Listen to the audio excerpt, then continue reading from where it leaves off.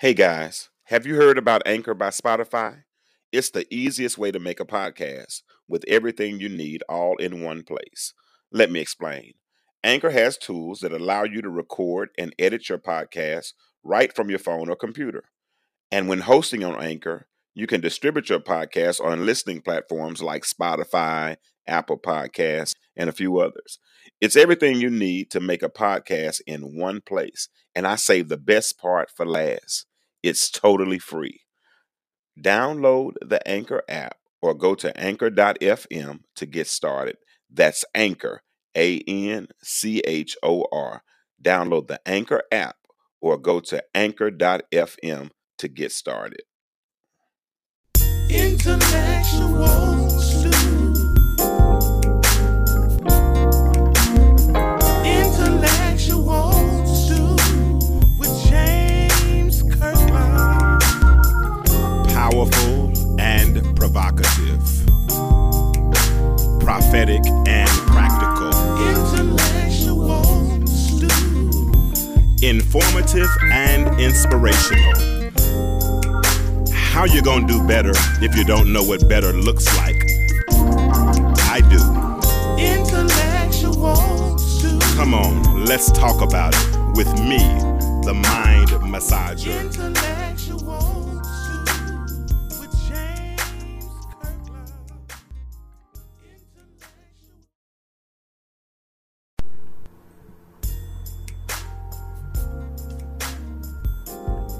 What's up? What it do? Time for another episode of the Intellectual Stew and a little thought therapy with yours truly, James Kirkland, aka the Mind Massager. I wanted to talk with you today a little bit about environment. We're all products, true enough, of our environment. I tell people all the time that we are the effects of what we've been exposed to and what we've embraced. It's hard to become the effect of anything that you've not been exposed to. And it's even harder to become the effect of something that you've been exposed to, but you chose not to embrace. We can live in a home. We can learn directly or indirectly. We can assess those lessons and hopefully apply those lessons to our lives. That's the environment that we live in. And the teaching that we experience equates to the exposure that we receive. That's why when parents, good parents, they try their best to expose their children to a bunch of different things with the effort or with the hope that they choose the right thing. But when there's limited exposure, then there are limited opportunities, which thus can sometimes present limited effects, unless one masters what he or she learns. But unfortunately, what I've come to discover is that we can expose our children to whatever we want to expose them to, but the moment their environment changes, then the potential for their effects also change. Now, that change can be good. I mean, it's good when a child can be exposed to the right thing. My son went off to college, joined a fraternity, picked up trades, met friends, did his own thing. You know, he went the direction his environment led him to. That's a good thing. And even after college, he's applied a lot of those principles. Sometimes I marvel at the discipline that he has in contrast to the discipline that I had growing up, or the discipline that I have right now.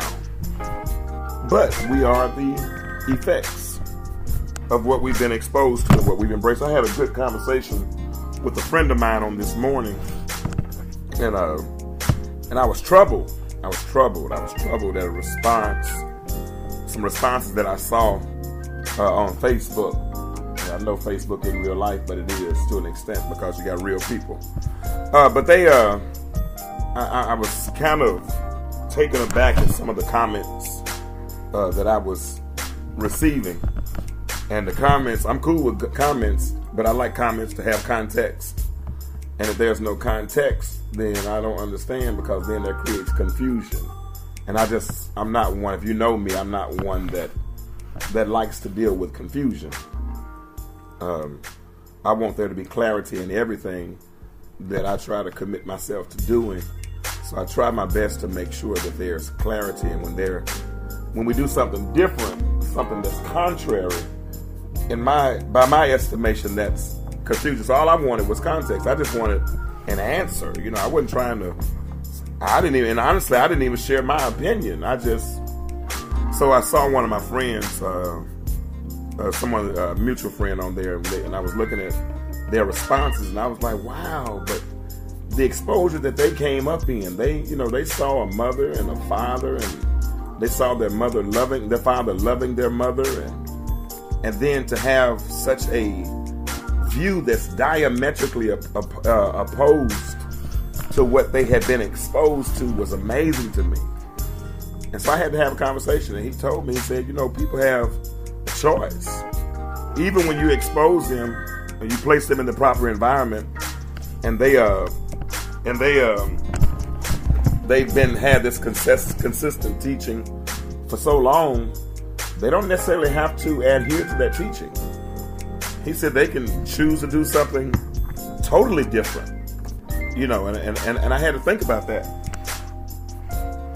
I really did. I had to think about that, because it kind of threw me off a little bit. So it kind of threw me off a little bit. It really did. But then I had to think about that. We could train up a child in the way that he should go, and trust that when he's old, that he won't depart from it now. But there's a lot of life to live between being a child and being old. You got an adolescence, teenage years, adult years, and then we get old. And trust that when we get old, that we won't depart. We'll remember. And so many things now at almost 50.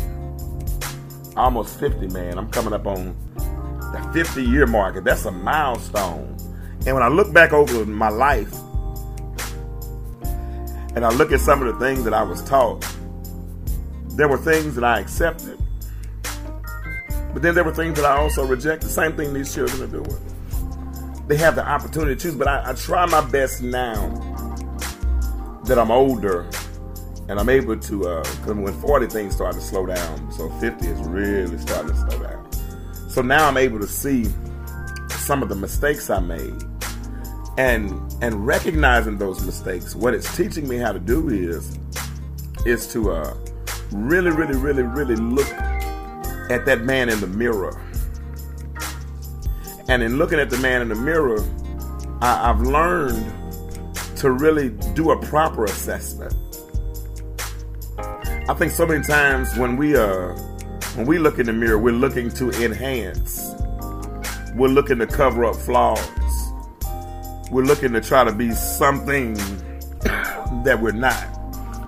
That we want to be, should I say. So we cover up all those flaws. And for years, I was one that didn't have to look in the mirror. Although I wore a tie, I could drive down the street, steer the steering wheel of the car with my knees, and tie my tie. I could brush my teeth while walking through the house, looking in the closet to decide what I was going to wear. I could take my rag and get all the matter out of my eyes. I didn't have to necessarily look in the mirror. So for years, I didn't look in the mirror. But one day when my life changed, when I was in this desolate, dark place of being alone, and I was forced to look in the mirror, right? And when I looked in the mirror and did a proper assessment of the mirror, what I did was I realized that there were some things that other folks saw about me that I didn't even see.